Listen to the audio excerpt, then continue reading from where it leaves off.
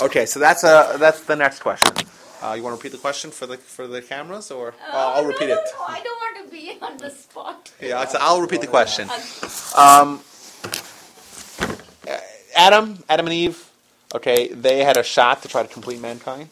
So they had an opportunity. They messed up. They didn't have Torah. So you want to say that that Torah should have been given to Adam, which is something that a lot of people don't notice. That Adam didn't have Torah and was expected to be successful in his challenge without Torah. So this is how do we understand that? So let's just give the background. The background is that had Adam and Eve been successful in their challenge, whatever it was, I don't want to talk about what their challenge was precisely.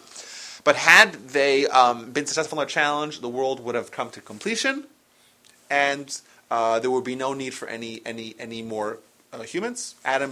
We look at Adam as the amalgamation of all humanity, right? We look at it, right? We're all little pieces of Adam. The combined intellect of all humanity since. That's the idea of Adam in Jewish philosophy. And had he been successful in this challenge, we would not have existed, or we still would have existed just as part of Adam. Yeah? And the world would have come to its completion. He failed, and now in philosophy we say, okay, Adam failed, we're going to have to bring the world to completion in a totally different way. We can't have all of humanity bring the world to its completion. Instead, we're going to have a small group of humanity, i.e. the Jews, and it turned out to be the Jews. They would be the ones to bring the world to completion with the aid of the Torah. Now, your question specifically was how come he did not have the Torah to help him, and we have the Torah to help us? So that's a good question. In fact, it's a great question, because it even enables us to answer more questions about that episode and about our existence. Evil, right? Jews believe, or we all believe, that there's the idea of evil or the evil inclination. In the Adam story, the evil was represented by the snake, the serpent. That's the evil. Now, is a snake something internal or external to Adam? External, right? Very good. External. And the snake is trying to influence him to do bad. And what's trying to influence him to do good? It was all internal.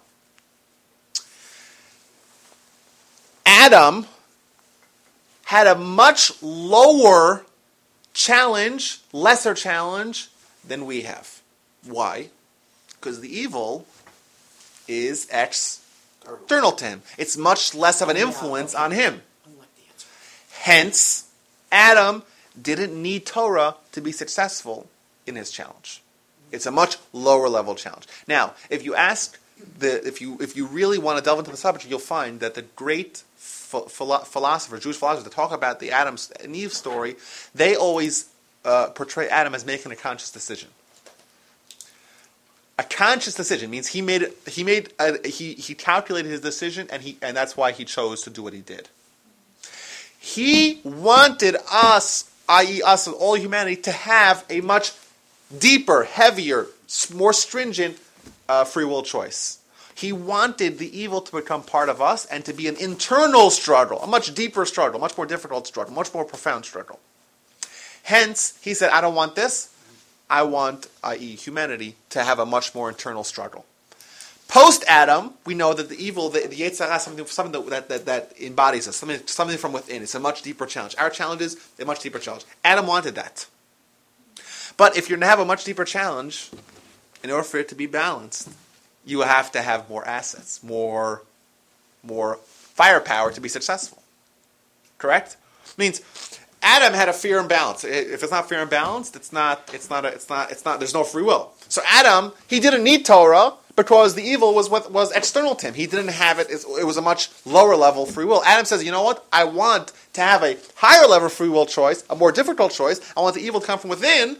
And then the only way for me to be successful is if I have an additional power or additional firepower, if you will, of the Torah. Now, we know that the Torah is our tool against our evil inclination. Means because the invitation is from within, because our free will choices are much more profound, we have the Torah to assist us. And if you look in the Talmud, it's highly, highly, highly suggest, if you only look at one of the sources that I quoted so far, you look at this one, in Kiddushin 30b, that describes the Torah as being an antidote, an antibiotics for the Yetzer Hara, for the evil inclination.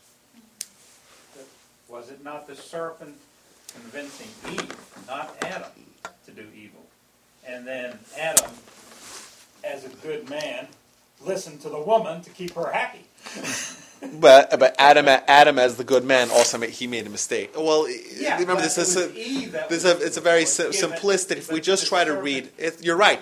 From the sources, you're correct. Yeah. For the sources, it says that Adam listened to his wife, and he's punished as he listened to his wife. But it's not a good thing. For sure. Well, we looked at it like he made a mistake, but he made a calculated decision. I didn't say he made the right decision. I said he made a calculated decision. But the evil serpent convinced Eve, not Adam. Yeah, so but Adam did I agree. I say you're right. Eve brought it internally. Well, you're right. Adam and Eve, if you look at the sources, is really one thing, right? It's Zachar and Nekeva, so it's really one thing. It's one entity. They're only separated afterwards. We look at Adam and Eve as one thing. They both messed up. Maybe they're two parts of one thing, but they're one entity. And from a textual perspective, you're absolutely correct. But from a philosophical perspective, it was much deeper. There's a lot of stuff going on there. So yeah, you are correct. But I think the point still stands that Adam and Eve made a calculated decision, and that hence humanity post Adam and Eve, we have the evil within.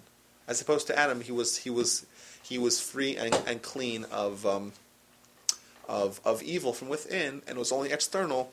So, but your point that you brought up, he didn't have Torah, is a point that a lot of people miss. And you know why he didn't have Torah? He didn't need Torah. It was fair and balanced without Torah. Us, we have the evil from within. We have only one weapon we can use, and that's Torah. Thank you. Okay, I have a question. Wait, is this on the same point? Sort of. Sort of. Kind of, sort of. So what if it's on a different point? We Well, can ask anything, right? Okay. Okay, Rabbi Arya has said to us more than once Oh gosh, that this cannot possibly end up in a well. that the Torah was offered to other nations before it was offered to the Jews. Yes. How do we know that? I don't know. Why don't you asked him? Well, I don't know. Don't blame me for what he said. Well, you're the next one up here. I mean, he tells us this, so what do you say Well, about he's it? sitting right over here. Well, he's letting you talk. So I don't know. Oh. You can talk. You're doing a good job. Yeah, you're letting him talk. That's why I'm asking you. They've heard it from me for Yeah, 3.5 years. but we They never haven't heard really you. got into it. I mean, you've mentioned it to us more than once in class. Where does it say that the Torah was offered to the other nations? How do we know that? Yeah. I think it must be. I've heard it also. I don't think I remember, or maybe I don't even know. Maybe I've never seen where it's sourced. I'm willing to venture that it is sourced. Do you know where it's sourced? It's probably a midrash somewhere. It's a midrash. I'm trying to remember where it was. No, is it in the beginning of Avodah Zarah?